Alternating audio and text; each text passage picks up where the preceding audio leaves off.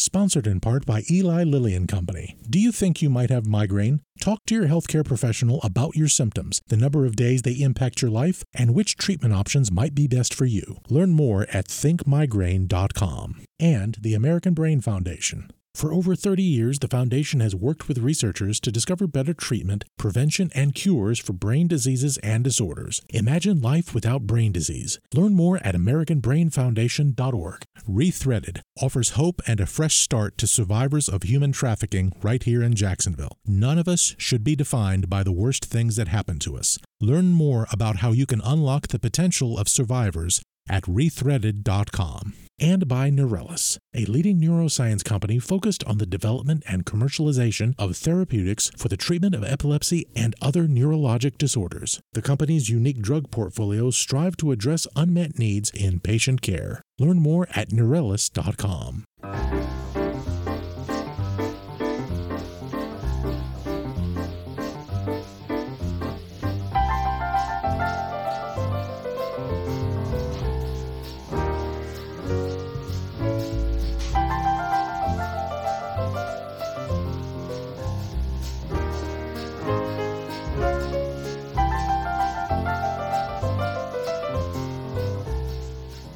Hi, I'm Dr. Joe Servin, a practicing neurologist and professor of healthcare science. This is What's Health Got to Do with It, which looks at where and how healthcare intersects with your life, helping you get the medical answers you want. Coming up, happy holidays! Do you enjoy the sounds of the season? If so, then you're in luck, as we have a special show looking at music as medicine. Then, the healing powers of sound. But first, let me confess to you how much I love the holiday season. One of the reasons for that is that I am one of those guys who really enjoys the 24 hours of holiday music. There's something about it that really helps my mood and outlook on life. On this special holiday edition of our show, we have a special gift for you, where science meets the soul. Today, we delve into the extraordinary healing powers of music and sound, exploring the profound impact it has on our well-being.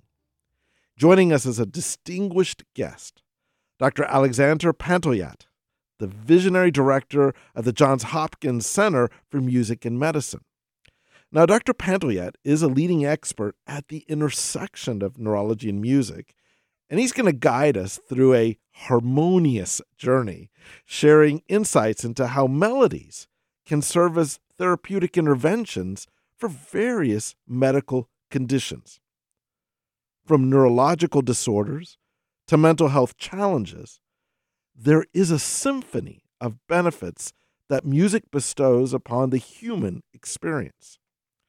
This festive episode promises to be a melodic celebration of the ways in which music transcends its artistic origins, becoming a powerful prescription for healing and wellness. So stick with us as we discover the rhythm and resonance of music as the ultimate elixir for the body, mind, and soul for this holiday. Joining us now from Baltimore is Dr. Alexander Pantoyat. Dr. Pantoyat, welcome to our show.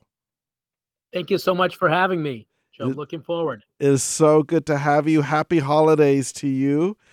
Thank you so much. I want, if you could start us off by sharing with our listeners the genesis of a music and medicine center at Johns Hopkins, and how did you get involved to become the leader of this fascinating, groundbreaking initiative? Well, it's been an exciting journey, and I will go back to the time I was still doing my training in Philadelphia at the University of Penn in movement disorders neurology. So I have a hat at Hopkins that I wear as a movement disorders neurologist, and when I was doing my training, there was a group of patients who told us after a 45-minute session of group drumming. They were just sitting around in a drum circle. Each person had a drum. They had a drumming instructor from local South Philadelphia community group. And this was a retreat that was organized for patients with Parkinson's disease by Penn. Afterwards, they were coming up to us and saying, I feel like my tremor has lessened. My walking seems to be more normalized. And I just generally am feeling better about my life. So it was striking because everybody in the group felt that way after a single 45-minute session. And so having heard that, I thought maybe we should really put this to the test. And we designed a pilot trial, clinical trial for 20 patients with Parkinson's disease. Half of them pursued their usual daily care, and half were the drummers in the drumming group. And after 6 weeks of twice-a-week drumming, we found that those who were in the drumming group actually had an increase in their quality of life as measured by the validated Parkinson's disease PDQ-39 quality of life questionnaire. And so there were also other interesting trends in that they actually walked a bit faster, which is surprising considering you were sitting for all of the drumming sessions, and their overall feedback was very positive. And so this pilot trial, the first trial that I ever designed and worked on, period, was a source of inspiration for me. In terms of my background, I've been playing violin since I was 7, and that's what I'd be doing professionally if I weren't a neurologist. So that's always been a big part of my life if I had to go back all the way. And then just in terms of the genesis of the center itself, having done the study I just described, we published it as the Drum PD study, now cited many times by others. I was interviewing for a job at Hopkins, and my chair, still my boss to this day, Dr. Justin MacArthur, asked me the all-important question, what would you be doing with your ideal setup? If you had your perfect situation professionally, what would that look like? And at that point, I figured I'd just venture, and come out and say it. I said, I'd love to bring my passion for music together with my dedication and passion for medicine. And he said, well, okay, why don't you ask around Hopkins? Here are some contacts to see if you have like-minded people who are interested in the same kind of idea, music as medicine, around. And so several months later, over 80 people from around Johns Hopkins School of Medicine, School of Music, our Peabody conservatory colleagues, the undergraduate campus, over 80 people expressed interest. And that really was the impetus. So about a year and a half later, we launched the Center for Music and Medicine in partnership with Peabody, and it's just been a dream ever since to move this work forward. Alex, I am sitting there there's so many things I could follow up on, but that is incredible. And I want to kind of let me focus on the first part, the drum circle showing improvement for folks that have Parkinson's. And let me kind of broaden out this concept. Music is so interesting because it's universal. You don't need to speak it. And regardless of what language you speak, you can appreciate it. How does music, I know it bridges culture and language gaps, but how does it help medically? You gave a gorgeous example, but what are you learning from that perspective, from the larger view of it? Yeah, absolutely. I'm glad you set the question up this way, because that's actually where we know quite a lot in terms of the overlap between the parts of the brain that are involved with language processing and the parts of the brain that are involved with music processing. So there is actually an extensive amount of overlap. The key area, if I could call it that, speaking to a fellow neurologist, yes, the key area in the temporal lobe that is involved in pitch and some aspects of rhythm processing is called the planum temporale, or temporal plane. And that's kind of a wedge-shaped area within the part of the brain that processes the understanding of language comprehension, which is the Wernicke area. So it's wedged within the Wernicke area, but it's distinct enough to where if you have a localized stroke or another injury to that part of the brain, you might have an impairment in language, but the ability to process musical stimuli, musical information can be preserved. And so this is a key basis for a lot of music-based rehabilitation approaches. So just to give concrete example of relatively recent history, Gabby Giffords, Sure. the Arizona senator, suffered a terrible injury, a gunshot wound, right? Yes. And she lost quite a lot of her speech output as a result. So that's the area in the left inferior frontal lobe, the Broca's area. And she credits music-based intervention and melodic intonation therapy specifically in getting back her speech. If you've heard her recently, she has made a remarkable recovery from her gunshot wound, and music was the key part to her recovery. So melodic intonation therapy goes back to the 1970s. It involves this observation of overlapping yet distinct areas of the brain that are used for processing music and rhythm. And you basically start out by tapping along to a song, let's say the Happy Birthday Right. song or something along those lines, and you're singing it. And people, even with severe injuries to that area of speech production, the Broca's area, still remarkably retain the ability of saying, or I should say, singing the words. So they could sing the words without being able to say the words. So the melody helps carry the word, if you will. And over time, this rehabilitation based technique peels off the rhythmic component and the melodic component of the song, leaving intact actual speech. So that's kind of a very quick rundown of melodic intonation therapy, one of the oldest music based intervention techniques that have been used. Another example basically uses rhythm Right. to help normalize walking patterns in people with various illnesses, such as Parkinson's disease, stroke, multiple sclerosis, to name a few of the big ones. Right. And so the idea is you're using an external sound, rhythmic sound. Think of a metronome, Yeah. right? You could have Yeah. an app for that, free apps that I recommend for all my patients these days.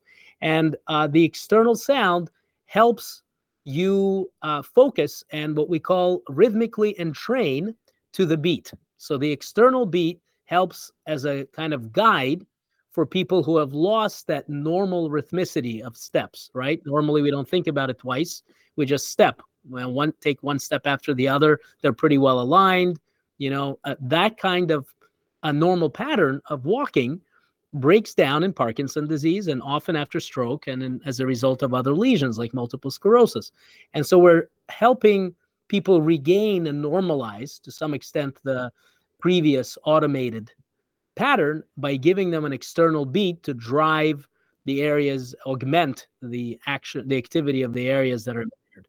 The other theory behind this, it hasn't been proven yet, but we're studying this, is perhaps music in some cases could help people with neurological injury and illness bypass the faulty pathways that we know are disturbed. So there are two mechanisms that are not mutually exclusive. You could either strengthen the pathways that are being impaired, let's say in Parkinson's disease, or you could use a back route via the cerebellum. In the case of Parkinson's disease, it tends to be a structure that's preserved in PD, to basically get to where you need to go in the brain using rhythm and access it through a circuitous to a roundabout route. So these are things that are under active investigation. A lot we still don't know about the mechanism of how music impacts the brain and how it leads to the frankly surprisingly good outcomes that we have been seeing across different clinical trials and studies. But I'm very excited about this because people are finally understanding the potential power of music in rehabilitation for both neurological and non-neurological illnesses. The NIH, through its Music and Health program, has funded well over $20 million worth of research since 2019 on music-based interventions and how they can be harnessed to help people. It is so fascinating because we don't often think of it that way. I guess, as for myself and for our listeners, I would ask the question, what distinguishes something using music as therapy from simply, going into my car after we have this interview and listening to songs recreationally versus what you would be doing in terms of using music as a treatment? Sure. So, just quickly clarify the definitions. So, you think of music medicine as anything that involves the use of music to improve health, to Okay. impact health in a positive way. So, when you are putting on headphones or listening to music in the car, your favorite Spotify playlist, that's music medicine. When I play the violin for my patients, or when I engage them in a clinical trial that involves them playing the drums, that's music medicine. The moment it becomes music therapy is when you engage a licensed, trained music therapist, minimum of bachelor's degree, typically a master's degree, and increasingly a PhD degree, to actually work with them either one-on-one. We do both one-on-one and group sessions at the Center for Music and Medicine at Hopkins, for example, and develop a long-term relationship, just like you would think of with a psychotherapist, a talk therapist, right? Hmm. And using music as a medium, as a conduit towards therapeutic goals. So it's music therapy when a licensed trained music therapist is involved. Everything else is music medicine. And then the broad term that the NIH has used, the National Institutes of Health has adopted to describe all of this, is music-based interventions. So you could have music-based interventions delivered by a music therapist, that's music therapy, and then everything else delivered by you, by me, delivered by patients to and for themselves is music medicine. And it is an important distinction because fundamentally we need to do trials, we need to do research to compare the two, music Sure. medicine versus music therapy, to determine when is it appropriate for people to just self-medicate with Right. music, if you will, Right. versus involve a music therapist who has the background and expertise to help you develop for you a bespoke, personalized, precision music medicine playlist, It to is. just give one common example. It is incredible as I listen to it because I just don't often think of it in that manner. And to all of our listeners out there, you're listening to What's Health Got to Do with It on WJCT News 89.9. I'm Dr. Joe Servin, and if you're just joining us, it's our special holiday show on music as medicine. And we want to hear from you. If you have an idea for future shows, tweet me at jservin. I was wondering, could you've already shared a couple cases that Gabby Gifford's your first trial, but is there one specific case or anecdote that for you was just so that stuck with you to say, my goodness, look at the transformative power of music in helping a patient out? Yeah, I promise you, I'm not making this up, but this actually happened on Okay. the same fall weekend during neurology residency. Okay. So I was a senior resident on the team, and we had two pretty large left middle cerebral artery strokes come in within about an hour and a half of each other. So it's Uh, just for our listeners. So that means that the big middle cerebral artery in the brain was closed off, and a big chunk of the brain had a stroke. Exactly. Okay. And unfortunately for both of these patients, that involved the left inferior frontal lobe, and both of them completely lost their speaking abilities. Okay. As it happened, one of those folks was a singer by Oh. background, and the other person did not have any significant prior musical background. So just to kind of add that detail.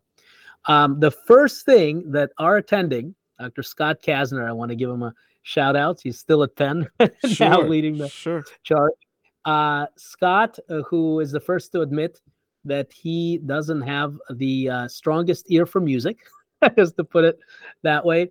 The first thing he did when we were on rounds for both of those patients who were in nearby rooms is try and sing happy birthday with them. Said, Huh. I'm going to try to sing happy birthday with you and see if you're able to sing it along with me. And so, in spite of his rendition, both of the patients were immediately, on the first attempt, able to perfectly sing happy birthday, both the person who had singing background and the person who did not. And the moment they stopped singing, when we were asking them to say the words happy birthday, or really their name or anything else, they were unable to do so. So Wow. that is just a remarkable, and I promise you it happened the same day, which is especially powerful. Uh, they were unable to speak at all because the part of the brain had been shut off at that time that produces words, and the parts of the brain overlapping with that language production pathway that involve music were able to make up for that immediately, and they were able to sing those words perfectly. So that is really, I could name other Sure. examples. For example, from my mother, who was a neurologist as well, during her medical school training, she never forgot a patient with advanced Alzheimer's dementia who Right. had lost the ability to speak in advanced stages, but had learned several Italian opera arias, so not his native language, Sure. as a young man and retained a very pleasant voice. Even in the deep advanced stages of Alzheimer's dementia, he was unable to speak, but he retained the ability to sing perfectly in a foreign language 4 Italian opera arias that he had learned as a young man. Just absolutely incredible. Incredible is the only word I have for it. It just tells us there's so much we just don't know about this. Let me ask you from a very different perspective from where I started. I started this talking about holiday music and how it evokes emotions and memories. Um, how does the emotional connection to the music this summer? It seems everyone had an emotional connection to Taylor Swift or Beyonce, and as they had sold out concerts. How do those connections impact this musical healing ability? Is that part of this too? It's a huge part of it. I'm really glad that you're bringing this up. So, just to step back, and I want to quickly say the challenge as well as the promise of music based interventions lies in the fact that when we look at the parts of the brain that are activated, that light up using functional magnetic resonance imaging or positron emission tomography, um, those much of the brain lights up at the same time. So multiple networks are activated by just hearing music, not even playing music or singing, just hearing music, just listening at the same time. And one of the networks that is consistently and very powerfully activated in the brain in response to music is the emotional processing network. Now, here I want to make a very important point. Sure. One size will never fit all when it comes to music based interventions. So, to give another concrete example, imagine two people, roughly the same age, who happen to dance to the same song as at their wedding, as their first song, Sure. right? When you come out on the dance floor. One person, so let's say they're hearing that same song 10 years later. One person is happily married 10 years later. The other person went through a bitter divorce, 7 years Right. in or so. Their activation patterns on functional MRI or positron emission tomography to exactly the same song are going to be very different and in some ways diametrically opposed. They will powerfully activate the emotional processing network and the reward processing network in both people. But in one case, the person who went through a bitter divorce is going to have amygdala activation, the fight or flight center, the center of the place in the brain which is associated with fear, with feelings of threat and aggression. Whereas the person who's still happily married will almost certainly have significant dopamine release in their nucleus accumbens, which is a part of this network that, in the lay press has been referred to as the pleasure center. I So the see. same part that's powerfully activated by cocaine, alcohol, heroin, other drugs of abuse. So for some people, a given song could be their drug of choice, right? Music can Literally.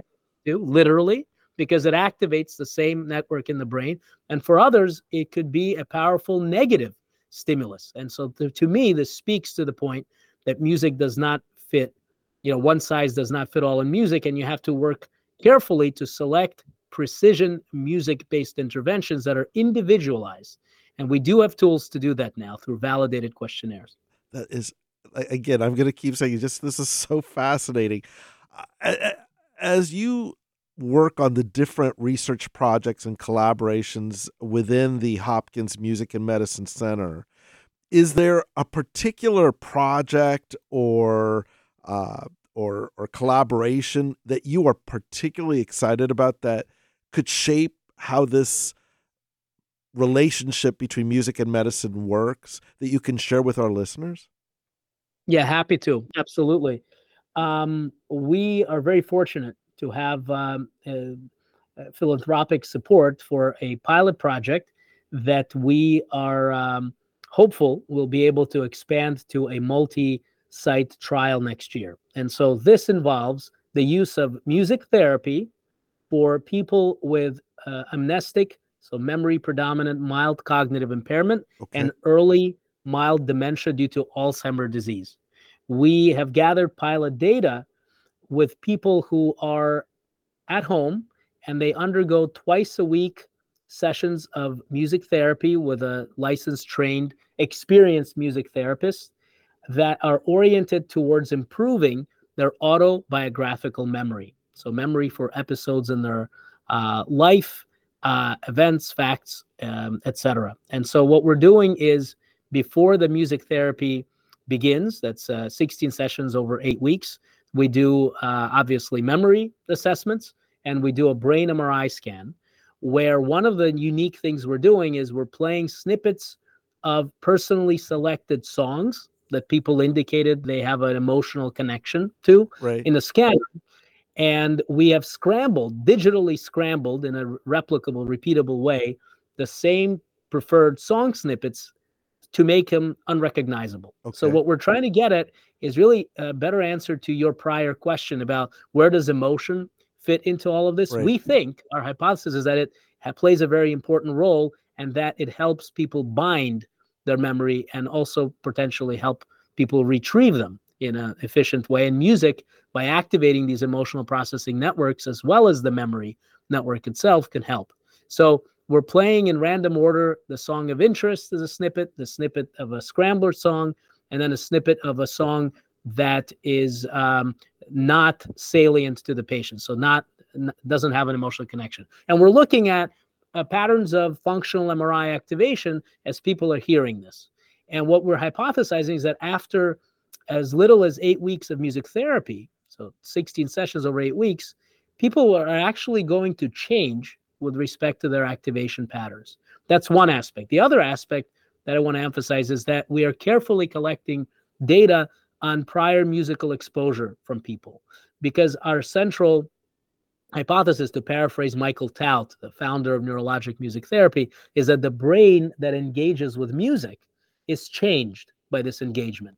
If we take that to be the case, that the brain is actually changed in a way that we could measure using techniques like magnetic resonance imaging, Sure. then it would be obvious that a professional musician versus somebody who's never had musical training will have a very different response to hearing the same exact song or piece of music. And that's very important when you're trying to understand what is happening in the brain in response to a musical stimulus. So that's a huge part of it, which unfortunately for a long time was not adequately addressed in the music-based intervention literature, and we're trying to fill that gap. And most importantly, of course, we're trying to use music therapy to help people with early Alzheimer's gain back at least a measure of their memory. So stay tuned for hopefully what will be an expansion of this project next year. I love it. I guess the simple follow-up is, I bet our listeners out there are listening to you, and instead of waiting for the answer, the question I'd wonder is that something we should all be doing, listening to music?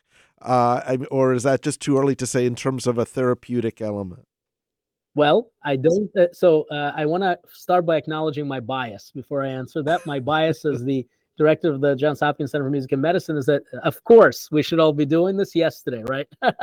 Right. But having said that, there are concrete steps that I would recommend all listeners consider.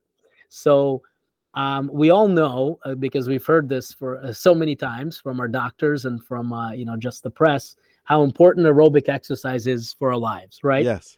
So we know in the case of Parkinson's disease that it slows down the progression of the disease, And there's now a large study showing that it reduces mortality by up to 34% compared to couch potatoes for those who exercise 150 minutes a week or so aerobically. So everybody needs to do that. There's absolutely no question about that. But the question is, how do you motivate and how do you actually sustain that? Well, music would be a very natural way Sure. to do it. I personally confess to listening to music when I work out. It helps me run. This is a very common thing. And if you're not doing that, then music might help you in terms of stamina, in terms of synchronizing your steps to the beat. That actually could be helpful for runners who are training for competitions. That's something that people use. You can also consider things like using music for relaxation, right? Again, this is where you want to self-select the list in your Spotify or iTunes or Pandora playlist, something that approximates your natural resting heart rate of about 60 beats per minute or so, something that is probably more likely to be instrumental as opposed to involving words, because that Yeah. could be distracting. Something that doesn't have too much loudness, too much variability in terms of pitch and frequency. Those are the kinds of songs, the kinds of music that most people would describe as relaxing. So a music-assisted relaxation playlist, these are also available on Sure. apps these days, like Calm or Headspace. This is something that anybody, to achieve a measure of relaxation can do today. Beyond that, joining a choir, starting to maybe take some piano lessons. Maybe it's something that you did when you were a kid and abandoned for 40 years. There's actually research suggesting that even after decades of not playing a musical instrument, if you played it as a kid, your pitch perception, which becomes important as we get older in terms of being able to hear well what other people are saying, your pitch perception remains better than those who never had any prior musical training in their early life. So it's never too late. I tell everybody to start something new. That's a big challenge if you've never played an instrument, but you could also restart something that maybe you used to do. If you sang in a choir as a kid, try it now. If you played the violin or the viola or drums or the guitar, try to take some lessons. Nowadays, of course, you could take YouTube lessons. That's right. Well, for free. And so these are things that I would encourage everybody to do. The other aspect of this, which we haven't really touched upon, that would be important, is the social engagement that Oh, music sure. engenders. Sure. Music can be a powerful way to combat isolation. And we know, especially our patients with neurological illnesses like Parkinson's disease, like Alzheimer's disease, social isolation is a tremendously important part of the disease that often results in a huge reduction in quality of life that people report. And getting people into a group of like-minded people who drum or sing or play guitar together, to name examples of our published studies of the center, really based on patient reports, is a very effective way, it seems, to reduce anxiety, improve mood, and foster a sense of social cohesion that music has been really used to do over millennia, across continents, the social cohesion aspect of music. Dr. Pantoyat, I think I'm going to let that serve as our final takeaway message for our audience, because you've summed it up so beautifully. I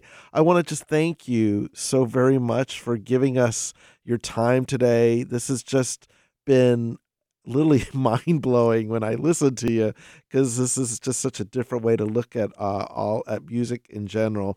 And just thanks again for all the work that you do. Thank you so much for having me and for the wonderful questions. I appreciate that. And I just want to leave the listeners with, take-home point, or rather a hope, personally, that in the coming years, what I really want to be able to do is, alongside a medication that I would be prescribing for patients, I hope to be able to send them to a concert, to refer them to a community-based choir group, and have health insurance actually pay for that. The example of social prescribing. That's the big, hairy goal that we have, and I hope to accomplish that before I retire. I love it, and we will make sure that we share that with everyone. I love the concept. Happy holidays to you. Happy holidays. Thanks so much for having me. It's been a pleasure. We've been talking to Dr. Alexander Pantoyat. He's an associate professor of neurology and director of the Johns Hopkins Center for Music and Medicine, and the co-editor of a new textbook on the topic entitled Music Therapy and Music-Based Interventions in Neurology, coming out in early 2024. Up next, we listen to the power of sound healing. You don't want to miss it. We'll be right back.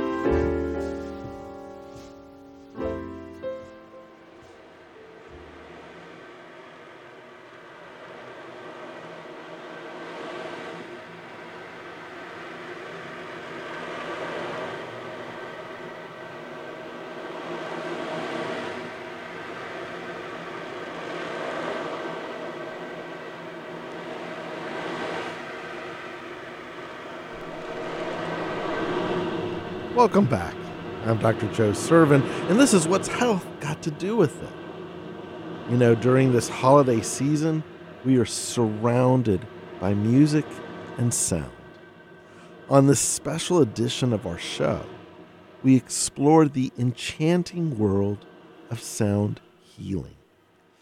Few of us understand the transformative power of sound, and our distinguished guest, Diana Vasquez, a gifted sound healer, is here to guide us. In the spirit of the season, she's going to help us unwrap the therapeutic resonance of sound, discovering its ability to bring harmony to the mind, body, and spirit. I promise you that our next interview is a sonic celebration, exploring the ways in which sound serves as a healing balm, especially during the magical time of Christmas. So tune in and immerse yourself in the soothing symphony of sound healing. Joining us now is Diana Vasquez. She's a local sound healer and owner of Sound Bath Jacks and the Soma Collective. Diana, welcome to our program. Thank you so much for having me. It is so good to have you here. This is fascinating to me, what you do.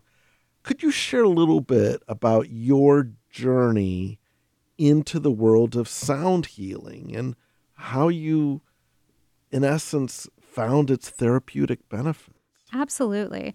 So sound healing came to me by complete accident. I was kind of at a turning point in my life. I'd been a career esthetician for 20 years doing skincare and had my own practice. And I really needed to figure out what I wanted to do with the rest of my life. And I was just living in a very stressful time, as most of us were in 2019, 2018. The world was just kind of flying by us. And so I just kind of sought out some alternative modalities. I had a singing bowl just because I had a wellness practice and it was just the thing to do. And then a friend invited me to a sound bath, and I thought, well, this is interesting. I've never really sat still for an hour without having my phone or someone ask me something or just be around. And I did the first one, and I was just fascinated by how I could hear the sounds all over the room, but it was just this unamplified human being at the front, just playing these bowls. And then I attended my second one. And my second one, I thought, well, that's interesting. I actually was able to quiet my mind. And if I can quiet my mind, then anybody can do it. So that's kind of how it started. And then it just became an accident. I ordered my first set of bowls. I took a training class, and it just went from there. The 4 training classes later, here we are. That is amazing that's where you've gotten from this. A lot of listeners are probably kind of catching some terms. You're talking bowls, yes, sound baths. This is going to be new. Could you offer a brief overview of what exactly it entails and how it's different from other alternative therapy? Singing bowls have been around for thousands and thousands of years. They've been used from, ancient civilizations used the singing bowls not only to heal people, but to also eat out of, to bring food into the village. And those were generally metal bowls. The exact origin of crystal singing bowls is not entirely known, but someone was very smart and created some singing bowls somewhere down the road and created this amazing modality that helps so many people. By the frequencies and the vibrations that the bowls actually emit from the body, the mind is unable to kind of do anything else but concentrate on the sounds and how they hit the walls and where you are. When you're listening, you can actually feel it within your body. And so that physical reaction to sound helps your brain entrain and relax and drop in.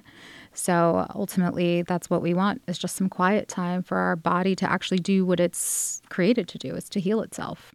So when someone out there says they want to do some type of sound therapy, sound healing therapy, what does that look like in terms of they come to see someone like yourself? Sure.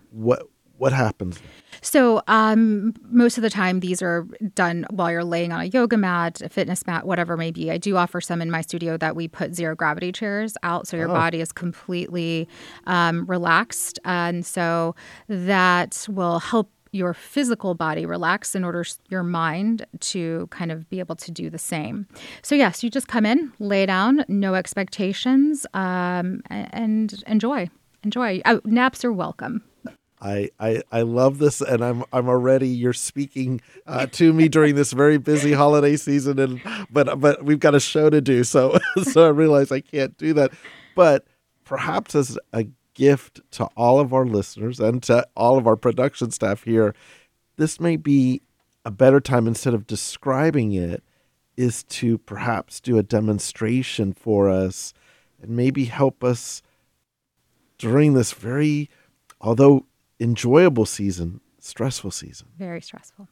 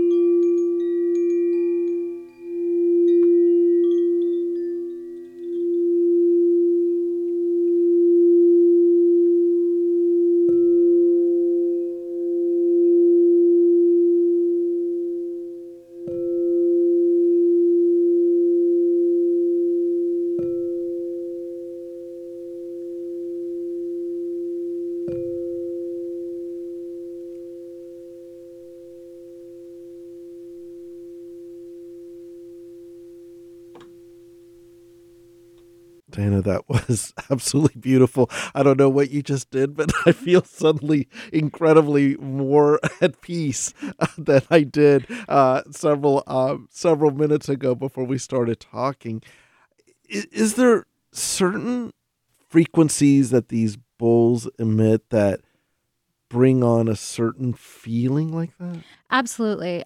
While most sound healing practitioners intuitively play, each of the bowls is registered with a specific note and a specific frequency and chakra. that's associated with them. So certain chakras do kind of rattle things up and shake things up and then ultimately release those different tones. Now, the tones that I have here today are root bowl, which is a grounding bowl, and then heart chakra, which, the season is about gratitude and the heart. So that's the frequencies and the bowls that I just played. So basically the sounds that we're hearing are very related to the spirit of the season, if you will. Absolutely. Most of my sound baths, I do ask if we have an intention we want to convey with our sound bath, and then I intuitively will play to that particular intention. There's so many people that are stressed out. Absolutely. They're anxious. And holidays, they magnify it, or they can certainly increase it as much as they're sort of so joyful. How do you suggest people can incorporate sound healing practices into their lives? It's as simple as taking 5 minutes away. You don't have to go into a studio to have a sound bath. There are hundreds of apps, there's YouTube, and there's hundreds of videos that they can take 5 minutes to start to just quiet the mind. Ultimately, if we allow ourselves the time and space to just fill the cup back up before we empty it back out during the family and the get-togethers and all the running around, it's just a little bit a step ahead of where you were before. So it doesn't have to be in the premise of a treatment room or a sound healing studio. It can just be at home, and you're on your couch, in your car. If you just, have a rough day, you can go out to your car and spend 5 minutes and listen to some sound healing. Have you seen this type of practice, sound healing, becoming more popular? Do you see more people picking it up? Where is it at this point? When I started 3.5 years ago here in Jacksonville, I would say to people, do you know what a sound bath is? And nobody knew what it was. And you can pretty much walk up to most people these days and they have some idea of what it is. It has grown exponentially, whether that is what people see on social media or on TV. It's out there. It's out, and people are being more conscientious of their health and seeking out natural modalities to work on that. So it is a beautiful thing to see how much the community and people in general are embracing the mental health aspect of relaxation. It's so important and critical in our world right now. If you have a listener out there and they have enjoyed what they have heard, where do you ask them if they want more information or they want to explore this aspect of healing for their lives? Where do you send them for extra information? My website, of course, has lots of information. They can attend sound healings. I actually started a new class that is a introduction to sound healing. For those that just don't have the full time to spend an hour and a half, it's a little bit shorter, abbreviated class where they can receive a sound bath or they're just not sure about it and they just want to try it out. But my website is the best place to start. Diana, would you mind, if you will, playing us out? Absolutely. Over this holiday season, and that way we'll leave everyone with a lovely sense of peace, which I think is the whole point of a holiday anyway. Absolutely. Thanks so much for joining us today. Thank you for having me.